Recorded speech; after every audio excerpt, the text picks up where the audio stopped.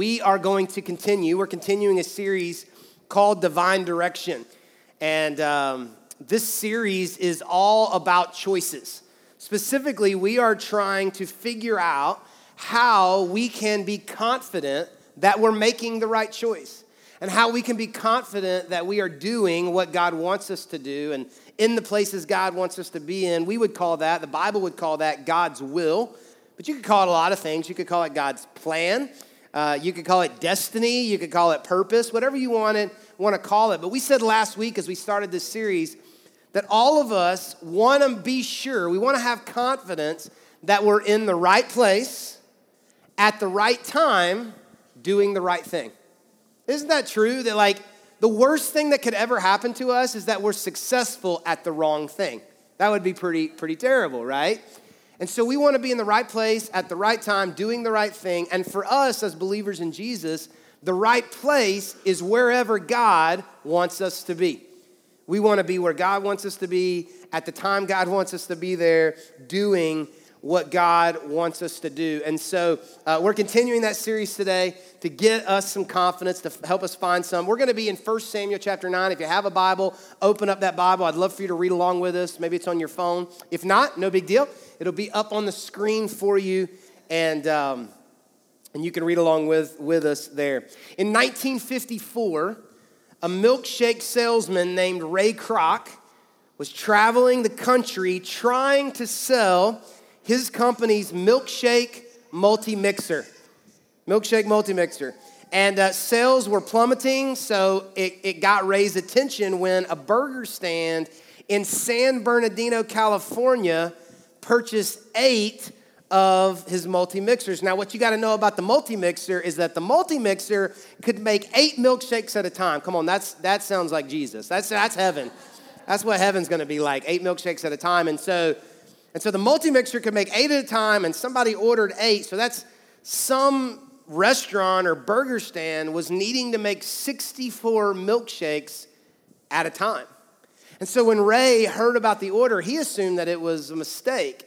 So he called to find out, what the actual number was. It wasn't a mistake. They really needed 8 multi-mixers. And so he had to see this place. What kind of place would need to make 64 milkshakes at one time? And so he left Illinois. He traveled all the way to San Bernardino, California. And when he got there, he pulled up to a burger stand with a long line of people waiting to get served. He ordered some food. He fell in love with the burger. It was cooked just right, and the bun was toasted just right. He fell in love with the French fries. It was crunchy on the outside, but soft on the inside. Anybody hungry yet? Come on. He fell in love with it, and he had a chance to meet the owners, Richard and Maurice McDonald. Kroc was blown away by the efficiency of the kitchen and how everything operated and how successful the business was. And so he had this idea to franchise McDonald's.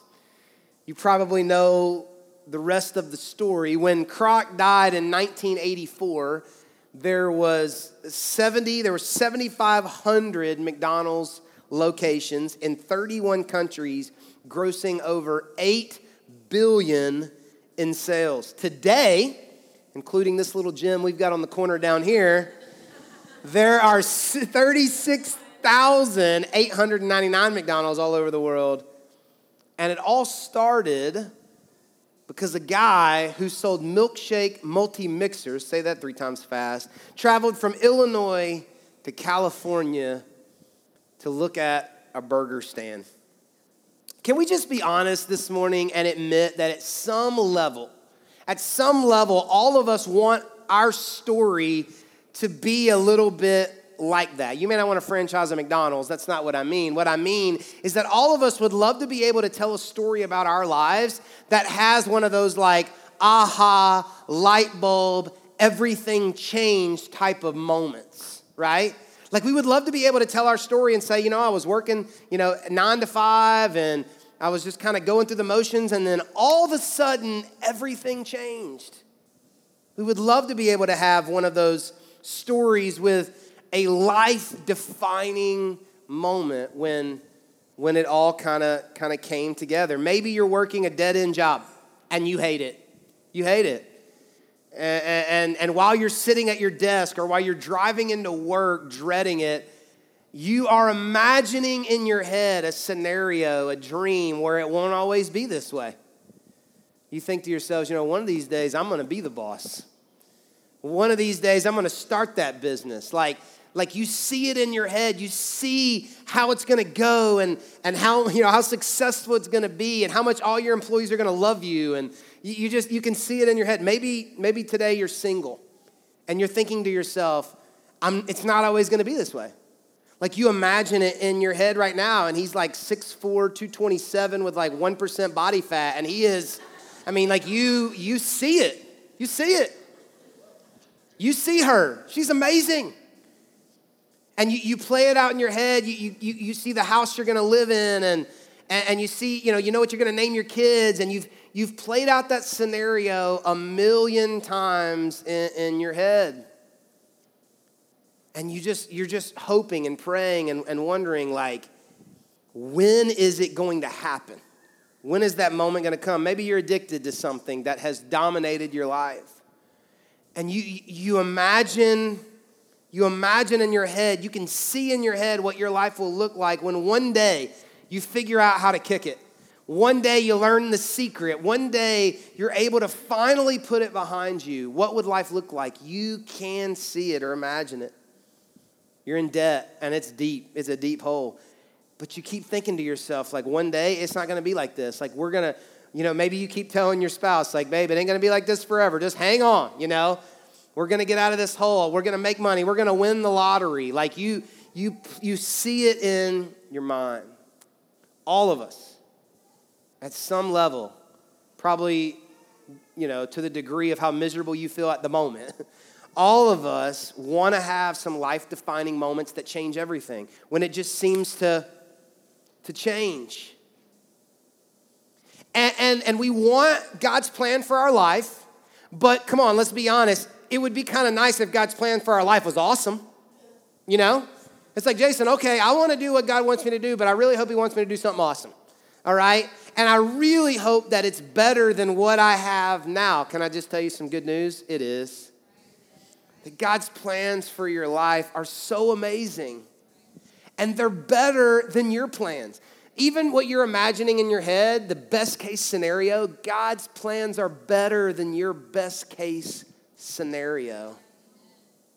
So it is better than how it is right now, and God's plans for your life are awesome, but how does it happen? How does it happen? How do we get to those moments and scenarios that we see in our mind? Is it all chance? Is it all coincidence? Is it providence? What role does God play in all of that? Like Jason, how can I get from where I am to what I see in my head? Like, are there just a few people in life who just hit the DNA jackpot and their life's just going to be awesome and mine's not going to be awesome unless I get lucky or I marry somebody with money or what? How does that happen? Well, for the second week of this series, I want to answer this question. Here's the question we're finding an answer to today. How do you end up in a great place? How do you end up in a great place? At some level, haven't we all wondered that? Don't we want to know that? Is it a total crapshoot? Is it a total roll of the dice? How can I end up, Jason, in a great place? How can I be successful?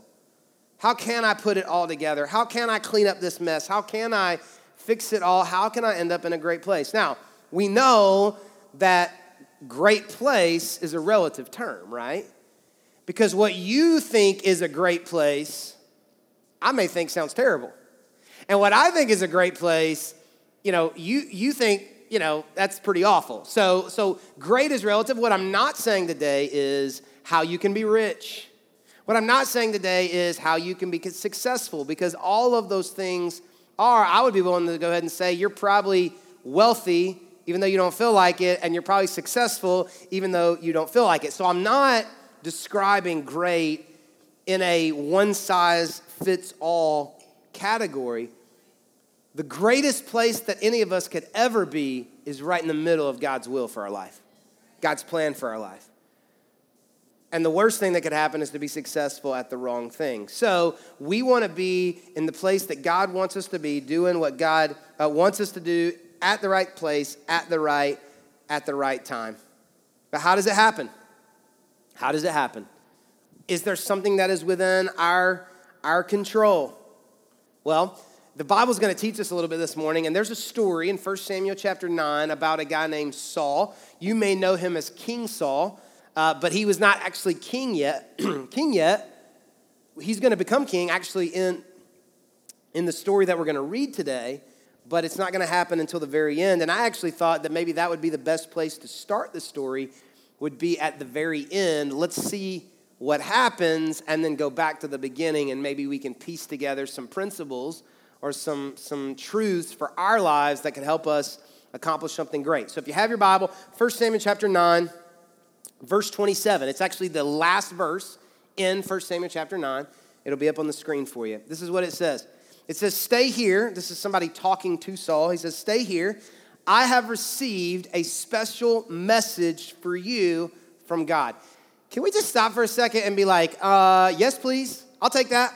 Like, I would love, wouldn't that be amazing? Like, I would love to have just a special message from God, like Bible times, Jason. Like, I want like a finger to write on a wall. I want my dog to talk to me. Wouldn't that be awesome? Like, God, I don't know what I should do. And your dog's like, plan A. Like, it's from God, you know? Some of y'all think your dog is talking to you. We can't go there, but that's a whole different topic. Anyway, so, like, this is incredible. This verse is pretty incredible. Like, through someone talking to Saul, he says to Saul, I have a message from God for you. And I think we could all read that and be like, yeah, I'll sign up for that. I want that. Like, Jason, can I book a meeting with you Tuesday? Like, so you could give me a message from God? Like, I want to have that. Keep reading. Next chapter, first verse. So it goes together. Same story. Then Samuel, that's who was doing the talking, took a flask of olive oil and poured it over Saul's head, which sounds insane, but that's how they did it back then. He kissed Saul and said, I'm doing this because the Lord has appointed you to be the ruler over Israel, his special possession. Let me just interpret. He's going to be king. So just wrap your head around this for a second. Samuel says to Saul, I have a special message from God, and here's the message. You're going to be king. That's quite a day. I mean, that's a pretty good day right there. I would like that day. That's a good day right there. I have a message for you, and you're going to like this message. You are going to be king. All of us would love for something like that to happen in our lives, right? Like, you ain't got to raise your hand, but let's just call it what it is. Man, a message from God and being king. Now, listen, the point of today's sermon is not that you're going to be king, right? That it's not about being a king. We're going to learn some principles out of this. The moral of the story is not one day God's going to make you a king. But I do believe and I know that God's plans for your life are incredible. So how can we get to a place where we receive confirmation for God and find that place where something incredible happens for us? Because we all want to experience success, climb the ladder, be at some place. We want to start a successful business. We want to be in a band that gets a record deal. We want to write a best-selling book or find the perfect spouse or climb to the top of our profession. We've all dreamed about it, played it out in our minds. But it's not just random. We're going to go back to the beginning of 1 Samuel chapter 9 and read the beginning of the story to see how we got to this place, all right? And there are two truths specifically in this story, and I just want to give you a heads up. These are incredibly simple truths, but they're not easy. Isn't that how it works in life? That all the things that are best for you to do, like you don't want to do, you know, like the things, like, you know, I'll just take another donut. Like, I don't want to hear that. But they're very simple truths, but they're not easy truths. And so if we go all the way back to the beginning of 1 Samuel chapter 9, if you happen to have a Bible still out and you're looking at your Bible, 99% of Bibles have a little heading at the top of the chapter, 1 Samuel chapter 9. There's going to be a little heading that just kind of summarizes what you're about to read. And my Bible says, and your Bible probably says, Saul meets Samuel. That's probably what it says, right? Saul meets Samuel. But that statement's a little misleading because he does meet Samuel at the very end. We just read that. there's a whole lot of other things that happen before Saul meets Samuel. Let's read about it, starting with verse 1. 1 Samuel chapter 9, verse 1. Here's what it says. It says, there was a wealthy, influential man named Kish from the tribe of Benjamin. And he was the son of a bunch of guys' names we can't pronounce of the tribe of Benjamin. His son Saul was the most handsome man in Israel, head and shoulders taller than anyone else in the land. And one day, Kish's donkeys strayed away, and he told Saul, take a servant with you and go look for the donkeys. So Saul took one of the servants and traveled through the hill country of Ephraim, the land of another thing we can't pronounce, and the entire land of Benjamin. But they couldn't find the donkeys anywhere. You know, anytime we hear about someone's success, anytime we hear about a success story, we always tell the success story in a statement, right? So we say things like, Steve Jobs created the iPod. Or we say, Mark Zuckerberg created Facebook. Or Jason and Andrea got married. Or whatever, so-and-so got drafted, or whatever it is. And those statements are true, but they don't really, it's really kind of a disservice to the miracle of the whole process and the whole story, because success is not a one-time, one-statement type of thing, right? So at the end of 1 Samuel chapter 9, Saul meets Samuel, Saul becomes king. But it would be unfair for us to just stand up here and say, well, Saul became king. Because there's some truths, there's some principles. It's really easy for us. Here's what we see at the very beginning. We see that Saul's dad had money, and we see that Saul was a head and shoulders taller than everybody else, which is an experience I've never experienced in my life. Always one of the shortest people in the room, okay? And so according to this, Saul is good looking, he's muscular, he's tall. I mean, he's a stud, okay? And his dad has money. It would be really easy for us to go, well, of course he's king.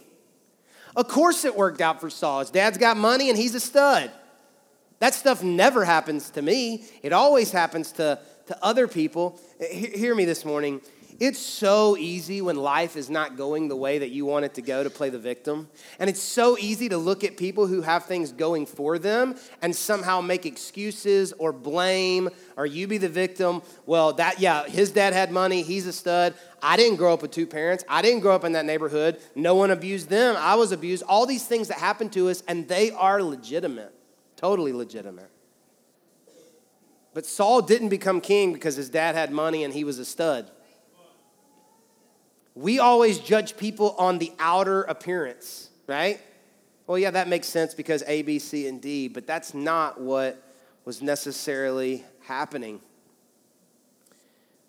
What we read in the first four verses was Saul's dad, who has money, lost some donkeys. And he asked Saul to go get it, and Saul goes and gets the donkeys, and so juxtaposing the beginning of the story to the end of the story. At the end of the story, Saul becomes king. At the beginning of the story, he goes on a donkey retrieval mission. A donkey retrieval mission. No one likes donkey missions. Nobody. When you go to lunch today with somebody who goes to another church, you're like, oh, what'd your pastor preach about? You tell them donkey missions. Nobody likes donkey missions. Nobody wants to go on donkey missions. Donkey missions are those things that feel pointless, meaningless, miserable, filing paperwork, changing diapers. Come on. Maybe you're in a situation right now where you're buying your food with food stamps, or you're coming home to an empty house. You're driving a car that keeps breaking down. You're in a situation that feels so pointless and like God is somehow punishing you, and you're seeing other people have incredible things happen to them, and you can't understand why it's not happening for you. I love this story because it lets me know that even though Saul's daddy had money, and even though he was handsome and built and tall and all that stuff, that at some point in all of our lives, we'll have to go on some donkey missions. We're going to have to do some things that we don't want to do and go through some things that we don't want to go through. So he starts on a donkey mission, and he ends up as king, and that encourages me too, because it lets me know that no matter what I'm going through, the chances are really good it's just the season, that it's not going to be this way forever. And in these 4 short verses, we see 2 really important traits from the life of Saul. 2 really important traits that Saul had about him that I believe with all of my heart, if we had in us or things that we practice just like he did, that we would find ourselves in some more of those moments like he found himself at the end. But you probably missed it when we read it because it doesn't jump out.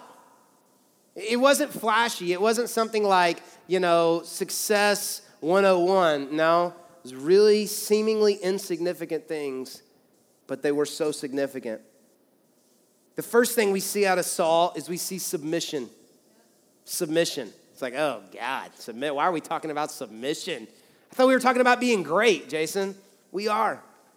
Did you notice what we read at the story? At the beginning of the story, one day, Kish's donkey strayed away, and he told Saul, take a servant with you and go look for the donkeys. Saul, whose dad was rich and who is stronger, taller, and better looking than everyone else, has to go find donkeys. Now, what I would have done, because I pay to get my grass cut, is I would have said, hey, dude who doesn't have a job, here's $50, go find my donkeys. That's what I would have done. I wouldn't have asked my most talented person to go track down donkeys. I have a 9-year-old and an almost 6-year-old, and when I ask them to do anything, they give the universal 9-year-old, 6-year-old sign language for, I don't agree with you, Dad, the eye roll, right? Well, I got to do that, So imagine Saul's dad going to him and saying, listen, I know you're not going to want to do this, but I want you to go find the donkeys. The Bible tells us that Saul doesn't even argue with him.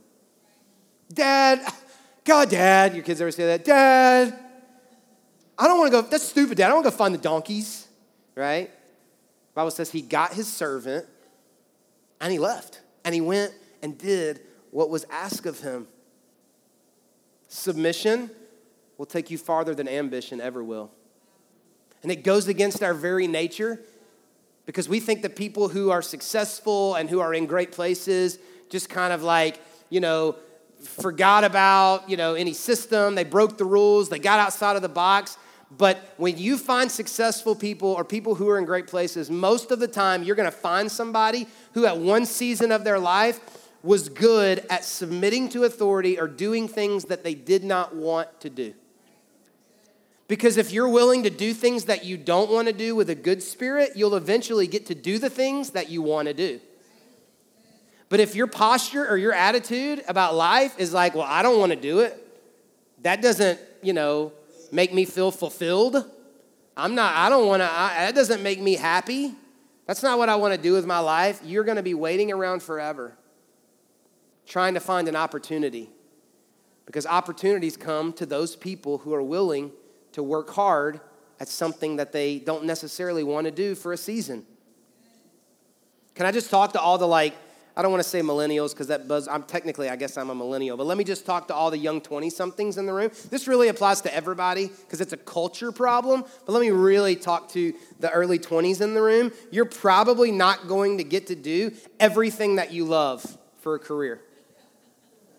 You probably won't get to make all of your money only doing things that you thoroughly enjoy. And you look at your mom or dad and you're like, man, I love what they have. I want a house like this. I want money like that. I want to be able to go eat at that restaurant. Well, of course you do. They've been busting their butt for 30 years. It's like, well, I don't want that job because they're going to make me work third shift. Okay. Well, they only pay this much money, or, well, I would have to work weekends, and I don't, and I'm not trying to mock you, please hear me, because all of us have that rebelliousness in us, or we want to please ourselves. Like, all of us have that. But we are offended that we would ever be asked to do something that we don't want to do. And we think that we've earned the right, or somehow we're entitled to only ever have to do the things that bring us joy. But if you'll do the things you don't want to do with a great spirit, you will get to do the things you want to do. You will. Because submission will take you farther than ambition ever will. And so you're probably going to have to do some things you don't want to do. Not probably, you will. But if you will show up and you will work and you will submit, and listen, I know your parents are stupid. I got it. You're smarter. Totally get it. I totally understand. Your boss is an idiot. Got it. Totally get it. You're smarter than him. I totally understand what you mean. I get it. But the Bible says that all authority comes from God. All of it. You're like, well, what about? Yep. Not my boss, because the only reason he got that job is because his dad is, no, all the authority. And did you know that the Bible teaches us that there are seasons of our life where God intentionally puts us under authority that's not great authority just to see how we'll handle it? So it is entirely possible that you're driving into a job with an idiotic boss just so God can see if he can trust you to show up and to work hard at something you don't want to do. You're like, yeah, but I mean, my teacher, they shouldn't even be allowed to teach. That's how dumb they are. This is just a side note. This is not the point of the message. But parents, let's please be careful about how we talk about authority in front of our children, because they learn from us how to handle that. And so here is Saul, who is a stud, who has unlimited opportunities from a wealthy family. And he's spending his week or his weekend walking around trying to find his daddy's donkeys. Right? Submission. Being able to submit, being able to not roll your eyes or to huff or to puff, and to do what someone asks you to do or tells you to do that you don't want to do. It's what makes someone great. You want to be the boss? How do you treat your boss? You want to be in charge? How do you treat those who are in charge? Because that's the mark of whether or not you're ready to be in charge. So number one, we see that Saul had this trait, this quality about him of submission. I'm going to do what's asked of me because someone who is over me told me to. And I'm not going to complain about it. But the second thing we see out of Saul is that he had work ethic. Ooh, this is like the least spiritual sermon, right? You're like, submission and work ethic. What the heck? Tell me something about God. I am. Saul went because someone who's over him told him to go. And then did you see what happened? You probably missed it when we read it. It says, finally they entered the region of Zuph, and Saul said to his servant, it says, so Saul took one of his servants and traveled through the hill country of Ephraim, and then to another land, and then to another land, and the entire land of Benjamin, but they could not find the donkeys anywhere. I don't know how you would have acted, but I know how I would have acted. If I was told to go find somebody else's donkeys, and I didn't want to go anyway, when I got to Ephraim, and I'm like, I don't see them, let's go home. Right? That's what you would have done too. It's like, well, we gave it a shot. You know, we looked, but it ain't here. Hey, on our way home, let's stop by, Six Flags. Let's have a good time. Like, we can say we tried. We can put in the minimum amount of effort required of us so that we can say we did it. But that's not what Saul did. Saul's like, we looked everywhere, but it's not here. Let's go check over there. We looked everywhere, but it's not over there. Let's go check over here. We looked everywhere. 3, 4, 5, 6, 7 days perhaps. Throughout the whole land or territory of Benjamin is what the Bible says. If I was God and I was looking for somebody to be king, you know who I think would make a great king? Somebody who is willing to keep searching for somebody else's donkeys that they didn't even want to go search for anyway. Because we think being in charge is about being the boss and about getting to tell everybody what to do. Do you know what being a leader and being in charge is about? It's about having to show up when nobody else wants to show up. It's about having to take bullets when everybody's hiding because nobody wants to take bullets.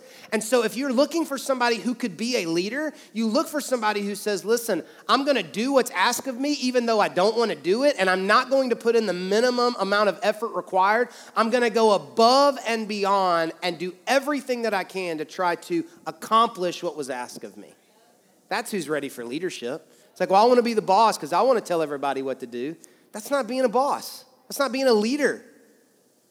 You want God to elevate you somewhere? How hard do you work to help someone else accomplish what they need accomplished? And then God says, I could trust that one.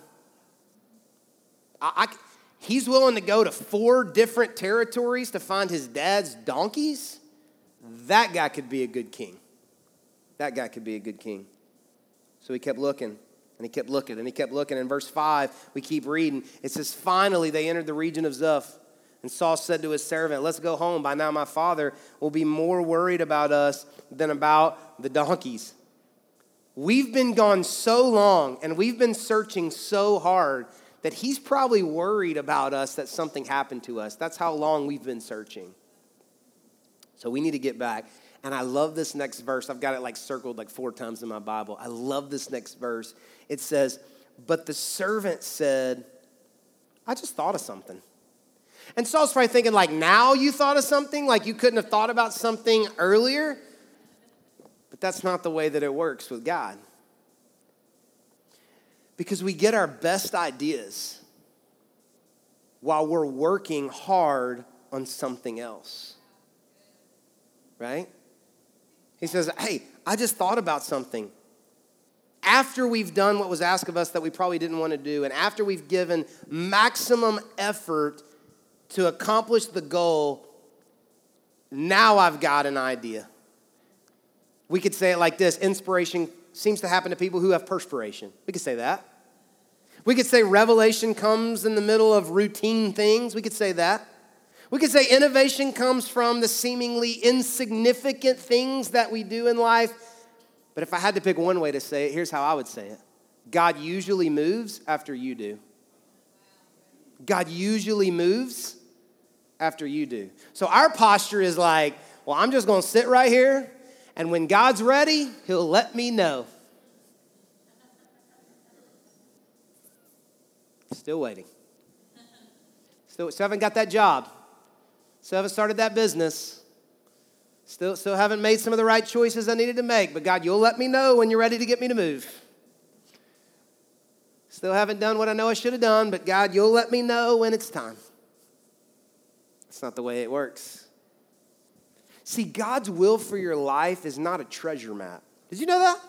That there's not some secret map somewhere that it's not like one of those maps at the mall that's you're here and you're going to end up here. X marks the spot. When I get done, this is where you're going to end up. You have no idea where you're going to end up. God's will is not a treasure map, but you know what it is? It's a scavenger hunt. That God's going to give you just enough information to go to the first location. And you have no idea what's coming next. But when you get to location number 1, you know what? God's going to give you a word, an idea, a sermon, a conversation, a prompting, a nudging. And you're going to be I think I'm supposed to go over here.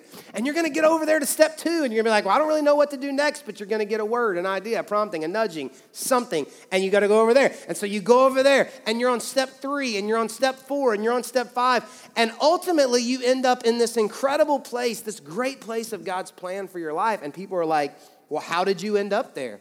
And you're well, let me connect the dots. It's 1,700 steps of going here, trusting that, failing there, succeeding there. And so here's Saul's servant, and he's hey, I just thought of something, because that's always the way that it works. The best ideas come in the middle of you working hard on something else. Don't underestimate the hunches, the nudges, the promptings that you cannot shake in your life. It's probably God. Probably God. And so we'll finish the story. The servant has this idea, and he says, there's this man of God who lives here in this town, and he's held in high honor by all the people because everything he says comes true. Let's go find him. Perhaps he can tell us which way to go. But we don't have anything to offer him, Saul replied. Even our food is gone, and we don't have a thing to give him. Well, the servant said, I have 1 small silver piece. We can at least offer it to the man of God. And I love these last 3 or 4 words. And see what happens. And see what happens. You're Jason, I don't really want to move until I'm sure. That's not how you follow God. You're I'm 51% sure. Okay, we're going. God doesn't provide certainty. Man, I wish he did. Wouldn't that be awesome? But he doesn't. He says, I got an idea. Look, we've already done what we maybe didn't want to do anyway, but we did it honorably and faithfully, and we've looked at 3 or 4 locations, and we haven't found them. Hey, I just got this idea. I don't know if it's going to work, but let's see what happens. Go talk to somebody who's ended up in a great place that God has blessed and ask them their story, and it's going to sound just like that. Well, I had this crazy idea, and I wasn't sure, but we did this, and then we went here, and that didn't work, and then we went here, and then, we're like, hey, it worked. It worked. See what happens. If it's God, it'll work. If it's not, it won't. See what happens. So how do you end up in a great place? How do you embrace this incredible plan that God has for your life? We read it. We take a step until we know what the next step is. And then we take another step until we know what the next step is. And then we take another step.